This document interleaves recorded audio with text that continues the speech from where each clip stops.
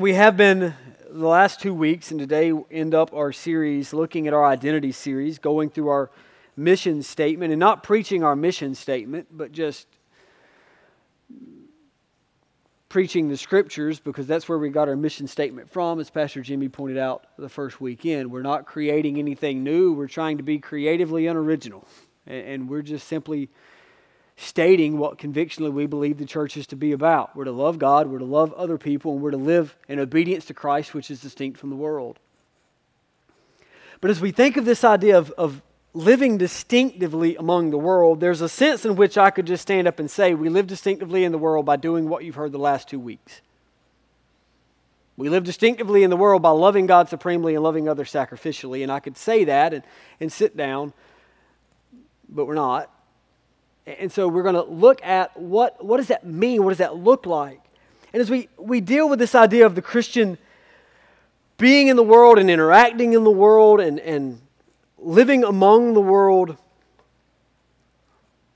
there seems to be a lot of different approaches that the church, quote unquote, seems to take into that.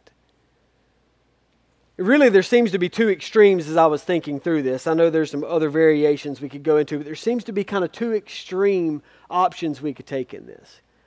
The one that seems to be popular and has been for years is, let's as Christians see just how much like the world we can be, show the world just how much like them we are so they don't think we're weird and creepy and all that kind of stuff. And so let's try to encapsulate ourselves into the world and put ourselves into the world, and anything the world has, let's put a little Christian twist on it, and let's try to show them just how much like them we are. And let's be as much like the world as we can be, so that way the world will like to be around us. One extreme. The other extreme is the Benedict option, where we seclude ourselves in monasticism and we don't want anything to do with the world, and so we seclude ourselves from the world, have nothing to do with the world, and we sit over here isolated from everything in the world so that we have no interaction with the world has no interaction with us, and the mindset would be so that way we're not stained from the world. The problem with both of those options is the Bible. The problem with both of those options is Scripture doesn't give us the option to see just how much like the world we can be, and doesn't give us the option to see just how secluded from the world we can be. We've been called to be in the world and live distinctively from it. And Jesus says that in His prayer in John 17. He's praying to the Father on behalf of not just His disciples. He says, I'm not praying just for them, but for those who would come after them. So in a sense, He's praying for us. Not in a sense. In reality, He's praying for us. And He says this, I do not ask that you take them out of the world, but that you keep them from the evil one. They are not of the world, just as I am not of the world. Jesus, in praying for us, didn't pray for the Benedict option for us, that we would be taken out of the world, but He also prayed that we would not be of the world, that we are not of the world, that He would keep us from the evil one. In Romans 12, 1 and 3, I appeal to you, therefore, brothers, by the mercies of God, to present your bodies as living sacrifices, holy and acceptable to God, which is your spiritual worship. Do not be conformed to this world, but be transformed by the renewal of your mind. Philippians 2, 14 and 16.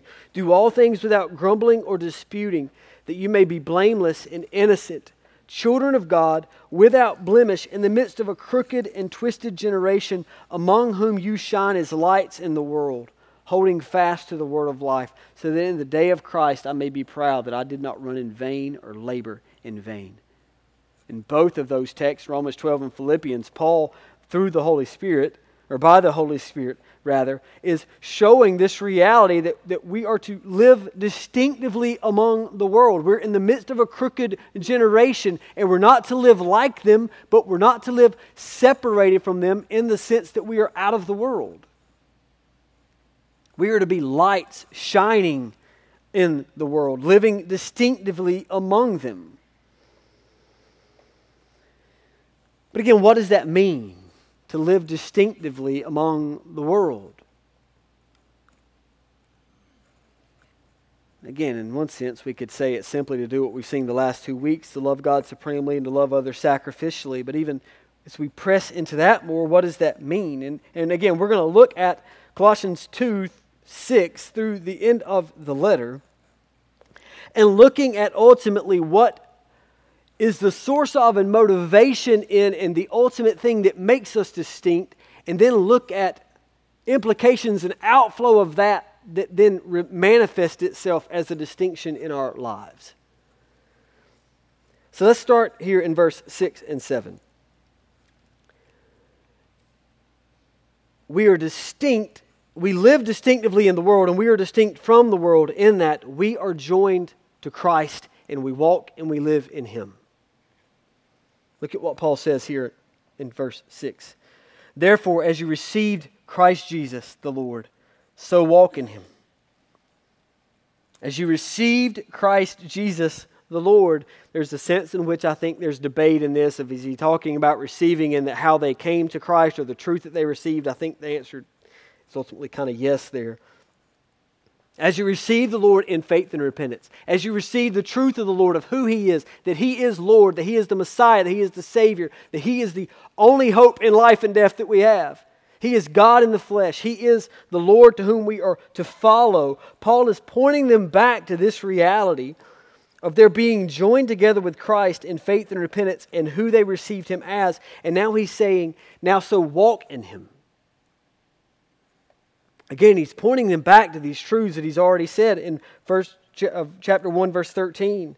That God has delivered us out of the domain of darkness and transferred us into the kingdom of His beloved Son, in whom we have redemption, the forgiveness of sins.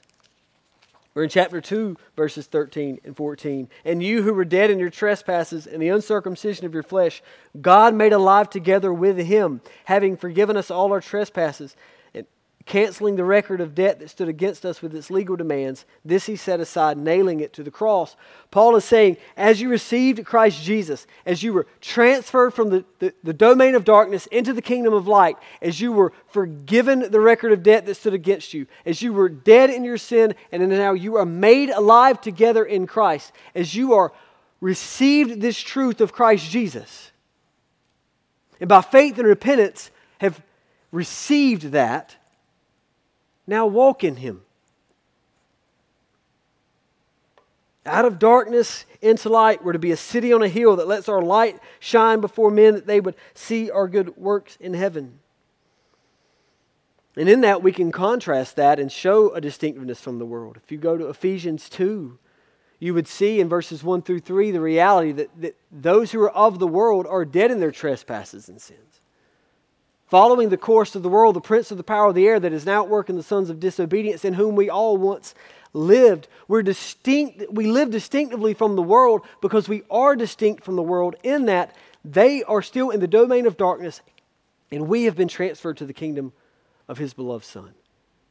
What ultimately makes us distinct from the world is not what we often think of. Even in beginning to think through this, it was what makes us distinct, and we go through these things and we often think, well, what makes you distinct from the world? Well, don't drink, don't chew, and don't hang out with girls that do, right? And so we go through this. If you're old enough, you know that saying. Some of you younger people are looking at me like I have three heads. Maybe it's because I grew up in Spivey's Corner. I don't know. But we often think what makes us distinct from the world is why I don't do the things they do, and I do the things they don't do. And we limit our distinctiveness in the world solely to a moral lifestyle issue. Hear me, we're going to get there. Yes, that is part of it. But that is not the ultimate thing that makes us distinct from the world. The ultimate thing that makes us distinct and therefore leads to us living distinctively among the world is the reality that we have been joined to Christ in faith and repentance. Is the reality that we were dead in our sin and God has given us life. Is the reality that our citizenship is no longer this world, but we've been transferred into the kingdom of His beloved Son.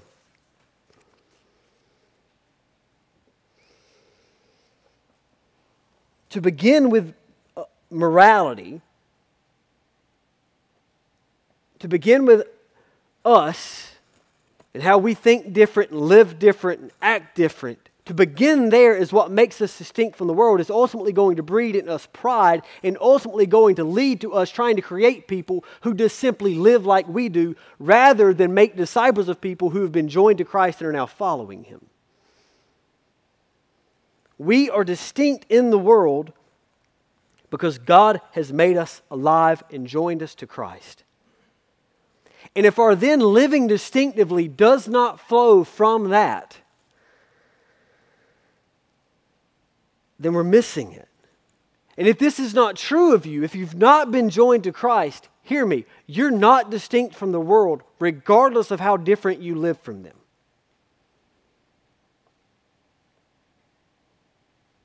We can not do things that the world, quote unquote, does and do things they don't do and still be dead in trespasses and sin, still be under the domain of darkness and still be separated from God, which is the source of our life and which is ultimately what makes us distinct. We are distinct from the world because we are in Christ. And I want to emphasize that and press that at the beginning, because if all we hear is the how we're distinct in our living and our thinking, we can walk out of this place thinking somehow that we're distinct because of us. And that we need to make them distinct like us by getting them just to live like we do. We are distinct because God has made us His. And our desire and our hope in living distinctively and letting our light shine among those is that they would see our good works and glorify our Father in heaven, that they would then be joined to Christ. Not that they would simply live like us, but that they would be joined to Christ like us, and then out of that flow a living that is distinct. So we're distinct, and therefore we live distinctively because we are in Christ Jesus. And Paul then says, as you received Him, now so walk in Him, or so live in Him. So this living distinctively that Paul's then going to lay out for the rest of the letter flows from the reality that we have received Christ Jesus, we are in Him, now walk in Him. Or to keep with our mission statement, now go live distinctively among the world. So what does that look like? Paul fleshes out a couple of ways here of what it is to now walk in Him whom we have received, being rooted and built up in Him. The first thing Paul looks at is we're distinct in our thinking.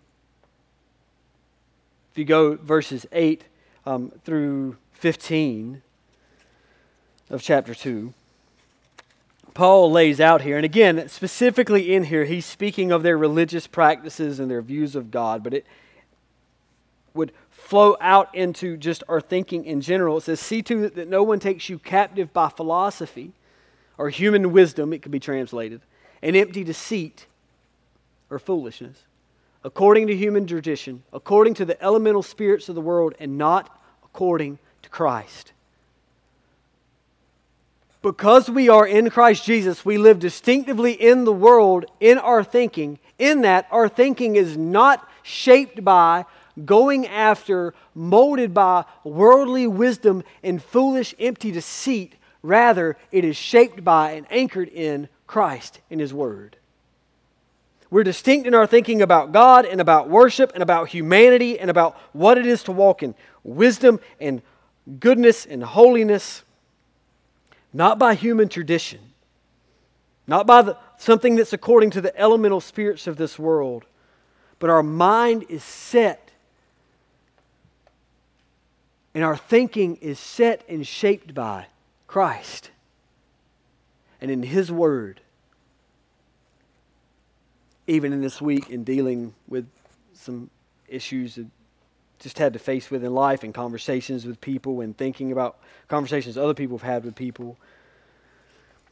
Just inundated with how much worldly philosophy and worldly wisdom has taken over the mindsets of even those who profess Christ.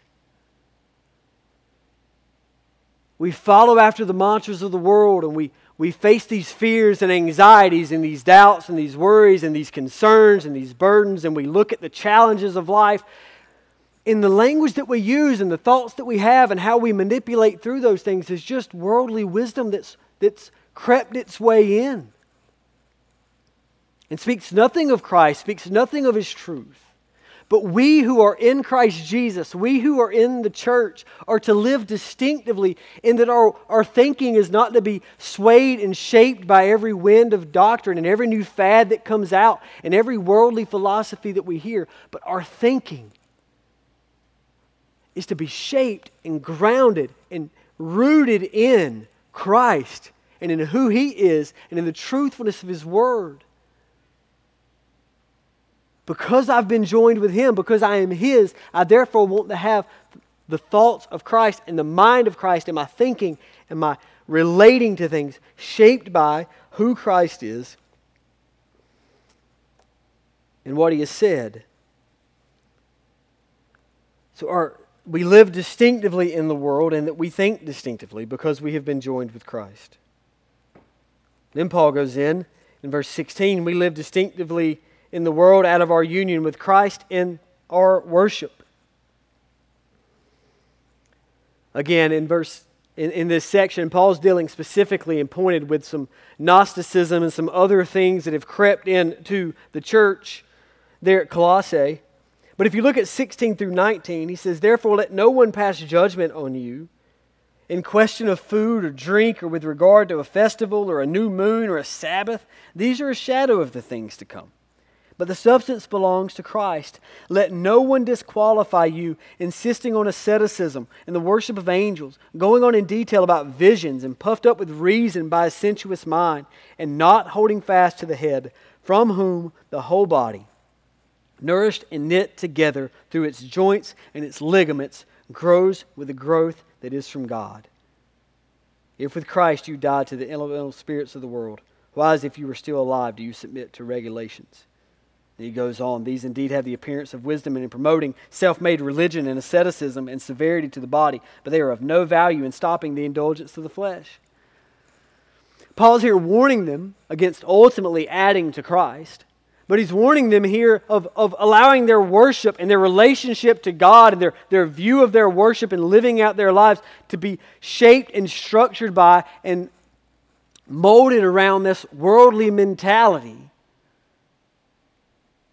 of focusing solely on these earthly traditions and mantras and celebrations and not eating this and eating that and not doing this and doing that. But rather he's saying their worship is to be rooted and grounded in Christ. We do not worship the things of the world or according to the world, with a man-made religion and regulations, or he even points out here with cessationalism or visions and angels. But we worship holding fast to Christ, who is our head. We live distinctively in the world and that our relating to God and our worship of God, because the world worships, every single one of them, regardless of what they say their beliefs about God are, they worship something. And whether or not they call it that, they are worshiping what they recognize as God. Most of the time it's just them. But Paul's saying our worship is to be distinct in that it's rooted in Christ, not chasing after the latest fad or emotional feeling or whatever it may be, but we are grounded in who Christ is and what He has done and what He has commanded us in His Word. We who are in Christ are to live distinctively from the world, and that our worship is to be ultimately rooted, grounded, clinging to and based upon Christ, ultimately the triune God, and who He is, and what He has done for us, and what He has said and commanded in His Word. We're not to be led away by emotionalism and feelings and man-made regulations to try to make us think that somehow earns something in us, but rather we know we have died to these things and we are alive in Christ. Our worship, therefore, is to be distinctly different. Again, we can press into that with how we have seen that in the church, of the church trying to see just how much they can be like the world and make the world like us when we worship. Now, don't misunderstand me. I'm not saying we should stand up here and see how miserable we can make it for people who come in. And I'm not saying if the world may remotely think it's okay, then we don't need to do it. That's not what I'm saying. What I am saying is our worship is not to be shaped around the world and what the world thinks we should do in worship and what the world thinks we should handle in worship and what the world says in worldly wisdom and mindsets and philosophy would say we should have in it, but rather it should be rooted in and focused on who Christ is and what He has done and who we are in Him and how He's commanded us to do it. We're to live distinctively in these things. Then in chapter 3, Paul goes into the reality that we're to live distinctively in our morality. Because of our union with Christ, we are to live differently than the world. Now again, I said earlier that oftentimes we immediately go there, and I hope I didn't come across as if our morality, us not doing things the world does and doing things they don't do, it has no part in us living distinctively. It absolutely does. If we are joined with Christ, we will live differently than the world in how we act because our thinking is different and our worship is different. And we've been made alive together with Christ, therefore by necessity our living is going to be different. In chapter 3, verse 1, if then you have been raised with Christ, seek the things that are above, where Christ is, seated at the right hand of God. Set your mind on the things that are above, not that are on the earth. For you have died with Christ and your life was hidden with Him. And then you get into verse 5. And in verses 5 through 11, Paul is commanding them, out of who they are in Christ, now put these things away. Put them to death is literally what he says. We go back to chapter 8 in Romans, verse 13, that we put to death the deeds of the flesh. Paul here is saying, put to death therefore what is earthly or worldly in you. Sexual morality, impurity, passion, evil desires, covetousness, which is idolatry. On account of these, the wrath of God is coming. In these you too once walked, when you were living in them. But now you must put them all away. Anger, wrath, malice, slander, and obscene talk from your mouth. Do not lie to one another, seeing that you've put off the old self with its practices and have put on the new self, which is being renewed in the knowledge after the image of its Creator. Paul is saying, because of who we are in Christ, again, go back to verse 1, since you have been buried with Him. He's flowing out of this whole, this whole basis he's been building off of, really since chapter 1, but especially since we get into chapter 2, verse 6, where we started. That we have received Christ, we're to walk in Him, and if we've been raised with Christ, we're to live differently. If I have been buried with Him, if I was crucified with Him, as Paul alluded to in chapter 2 in speaking of baptism, and I've been raised with Him, I'm now raised to walk into a newness of life. Therefore, Paul says, because we are in Christ, we're to live distinctively among the world. In that, we're to put to death and seek to put away from us the very things the world says we should hold on to. You read through that list and you look at our culture, and I want to be careful because I think oftentimes we can look as if what we see taking place in our culture is new, when if you read through the Old Testament, you realize it's not. It may be new in the way it's manifesting itself to us, but as we look at our culture around us and how they're calling good evil and evil good, you read through this list of what Paul's telling us to put to death, and they would look at that and say, embrace it. Live in it. And make everybody else tell you it's okay. And yet Paul tells us, God tells us, by inspiring Paul and the Holy Spirit, to put these things to death.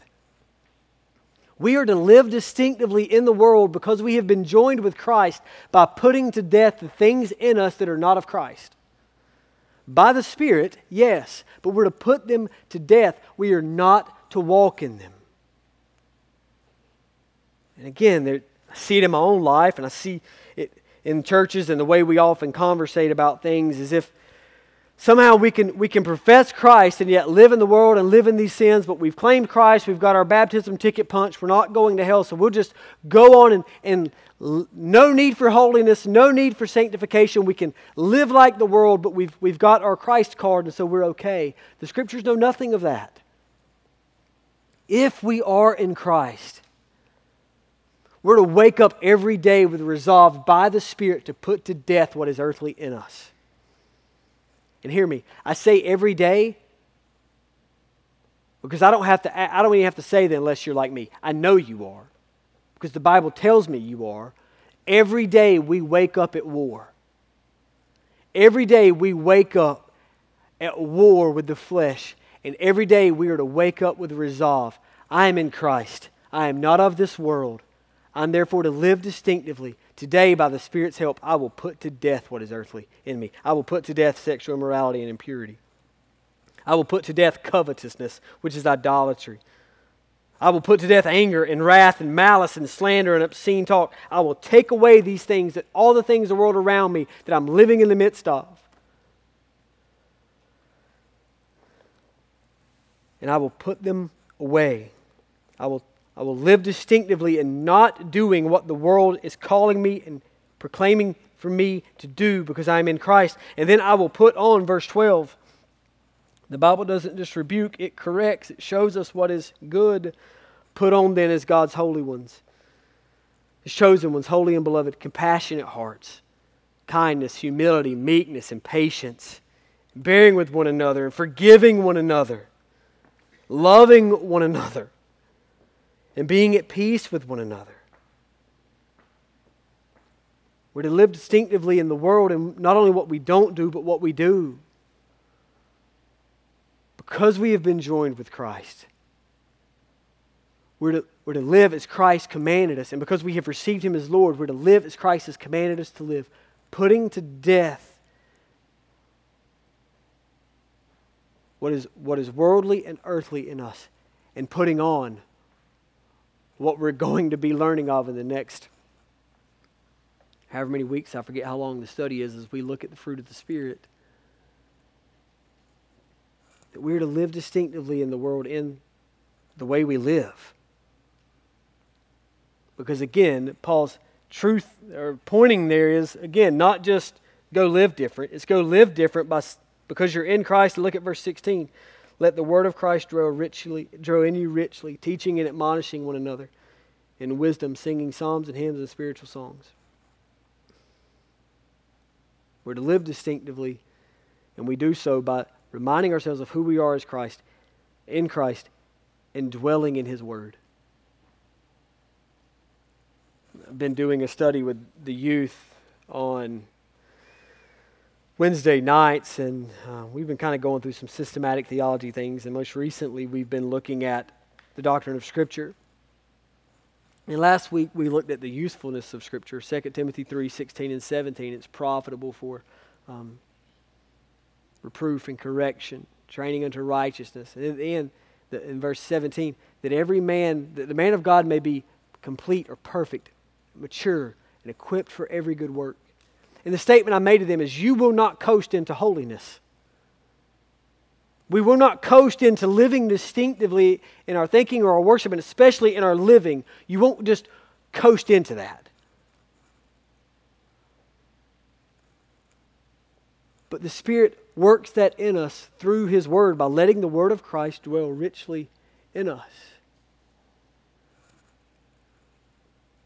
So we live distinctively in our thinking, we live distinctively in our worship, we live distinctively in our morality, and then we live distinctively in our relationships.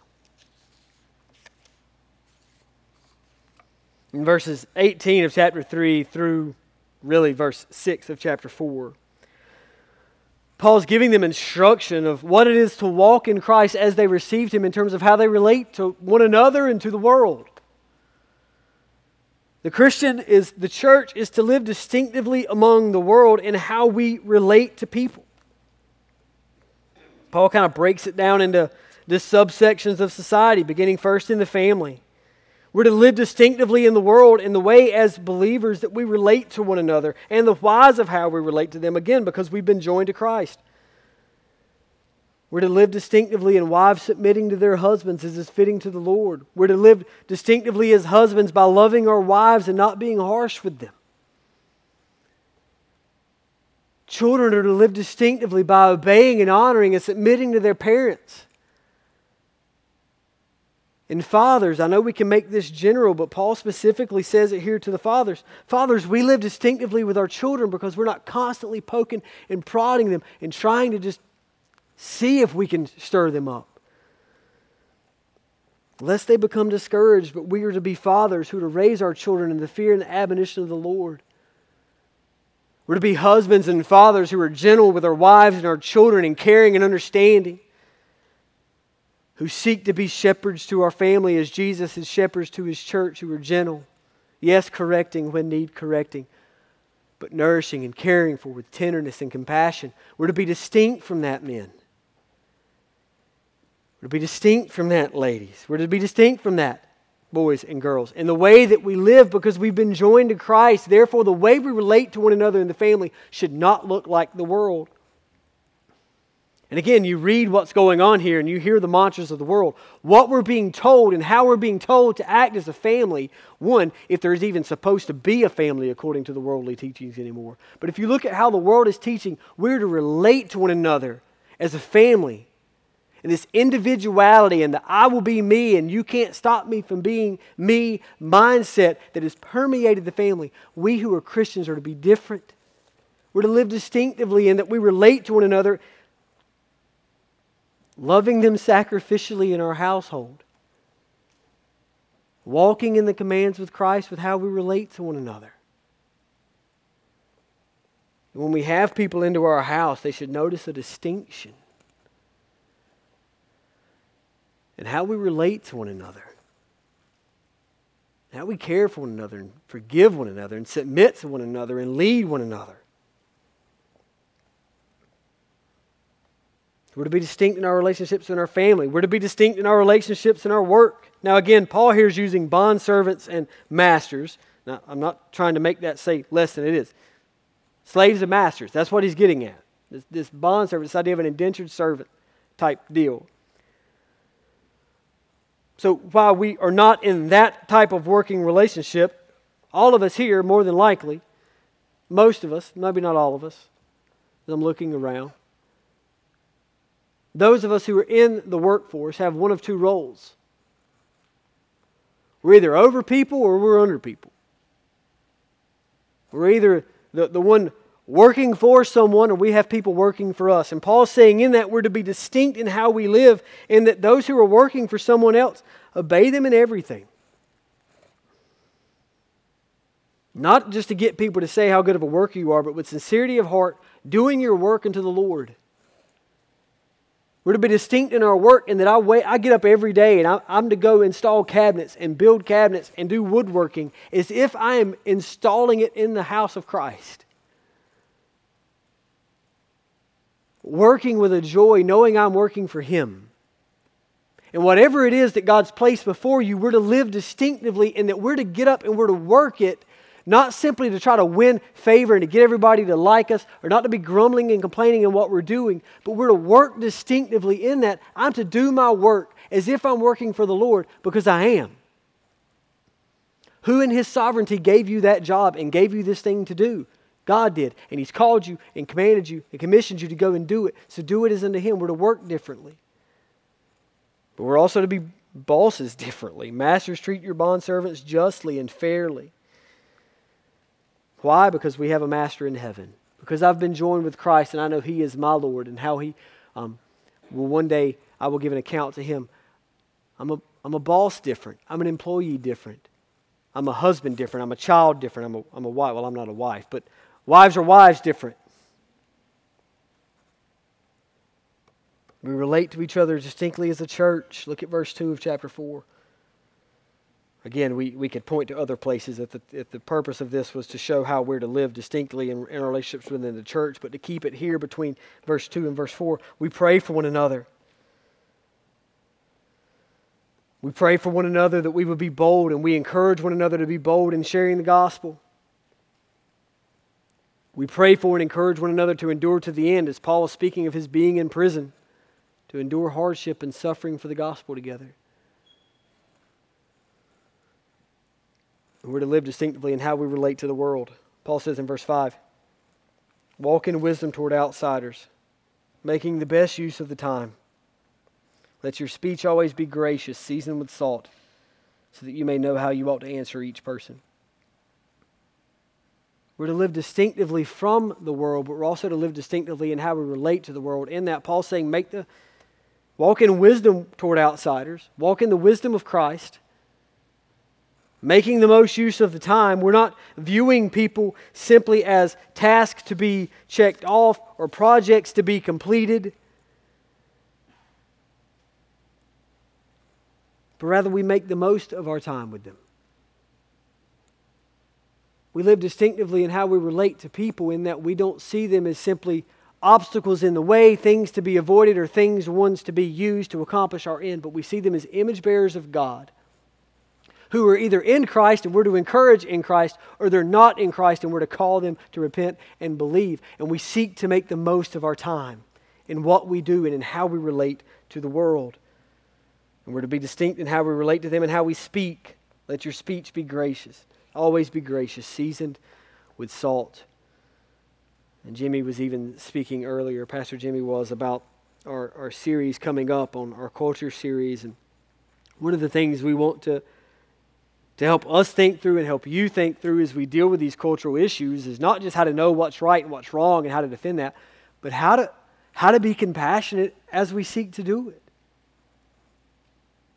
How to be gracious. And how to let our speech be seasoned with salt among them. Not just growing in, beating everybody over the head as a club with the truth, but to be gracious and gentle with it. Yes, speaking it boldly.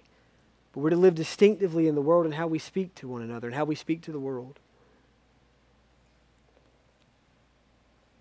But I want to go back to end where we began. All of these things we just looked at. Our distinctiveness in our thinking, our distinctiveness in our worship, and our distinctiveness in our morality and our relationships should be distinct, not because we're trying really hard, white-knuckling, grin and bear it, to be a good person. What should cause us to live distinctively in the world is because what ultimately makes us distinct in the world is we are in Christ. As we live among a people who, according to Ephesians 2, are dead in their trespasses and sins, following after Satan, as we once were. And we look at the world around us, and we see maybe that we are living distinctively among them. Let's remember, the goal is not get them to stop doing this thing and start doing that thing. Ultimately, the goal is not to make people who live and act like you do or I do. Our drive and our purpose in dealing with the lost world and in living distinctively among the lost world is to bring glory to God, who has transferred us from the domain of darkness into the kingdom of His Son, that they would see His goodness and His mercy and His grace, and that we would call them and proclaim to them to look to Christ and be saved. What ultimately makes us distinct is who we belong to. What ultimately makes us distinct is whose we are. And in that, our living is distinct among them. So, dear saint, I hope you've been encouraged today. I hope in this there's been, as there has been for me, even in reading this and preaching it to you, at the moment I was reading it, I was convicted of areas in my life where I'm not living distinctively in the ways that Paul has called us to. And I can look at some of these things that I'm to put to death and to take off every day. And sometimes I wake up and I put them on. But dear saint, I hope you have been encouraged today, one, to be reminded of who you are in Christ. And I hope in that you've been encouraged and strengthened with a resolve to now live out who you are in Christ. As you received Him, walk in Him. And if you're here today and you're not in Christ, I really hope you've not heard me give you a list of things to do and that you've written them down and you're going to go out of here and your mission and goal is to simply be distinct, and I'm going to start thinking differently and I'm going to start living differently. If you're not in Christ, that is all in vain. And you are not distinct from the world, but rather like the world. According to Scripture, you are enemies with God and storing up wrath for yourself. Dear friend, today understand your greatest need is not to leave out of here with a new resolve to stop doing something and to start doing something. Your greatest need is to be changed and be given a new heart and to go from death to life and to be reconciled to God in Christ Jesus. I implore you, on behalf of God, be reconciled to God in Christ Jesus. Look to Him. Rest upon Him. Plead with Him to save you and to change you. Would you pray with me as we end?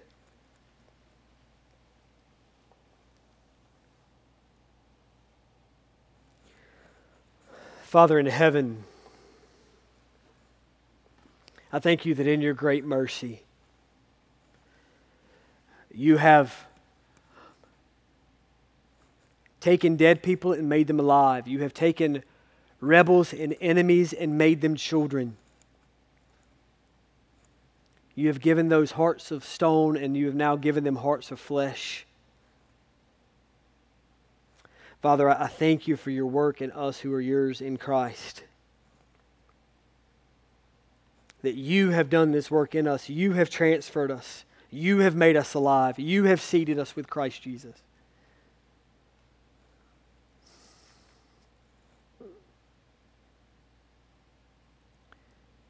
Father, I pray for forgiveness for ways in which I have sought to live distinctively from the world, separated from that truth in my own strength,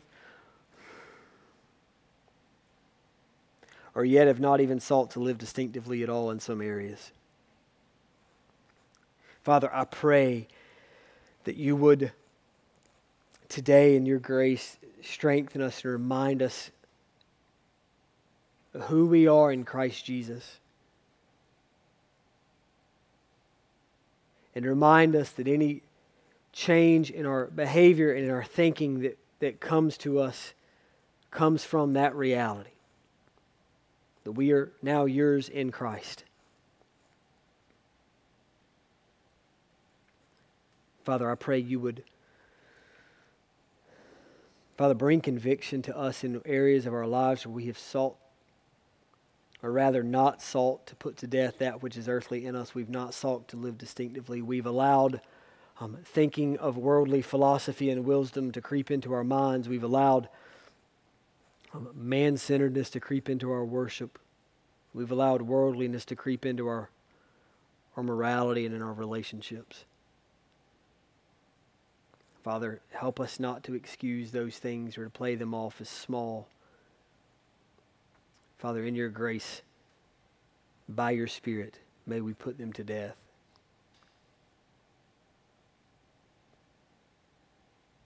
Father, may you give us grace to live distinctively among the world, that they would see our good works and glorify you who is in heaven. And that in that they would see their great need of Christ. And it's in Christ we pray these things. Amen.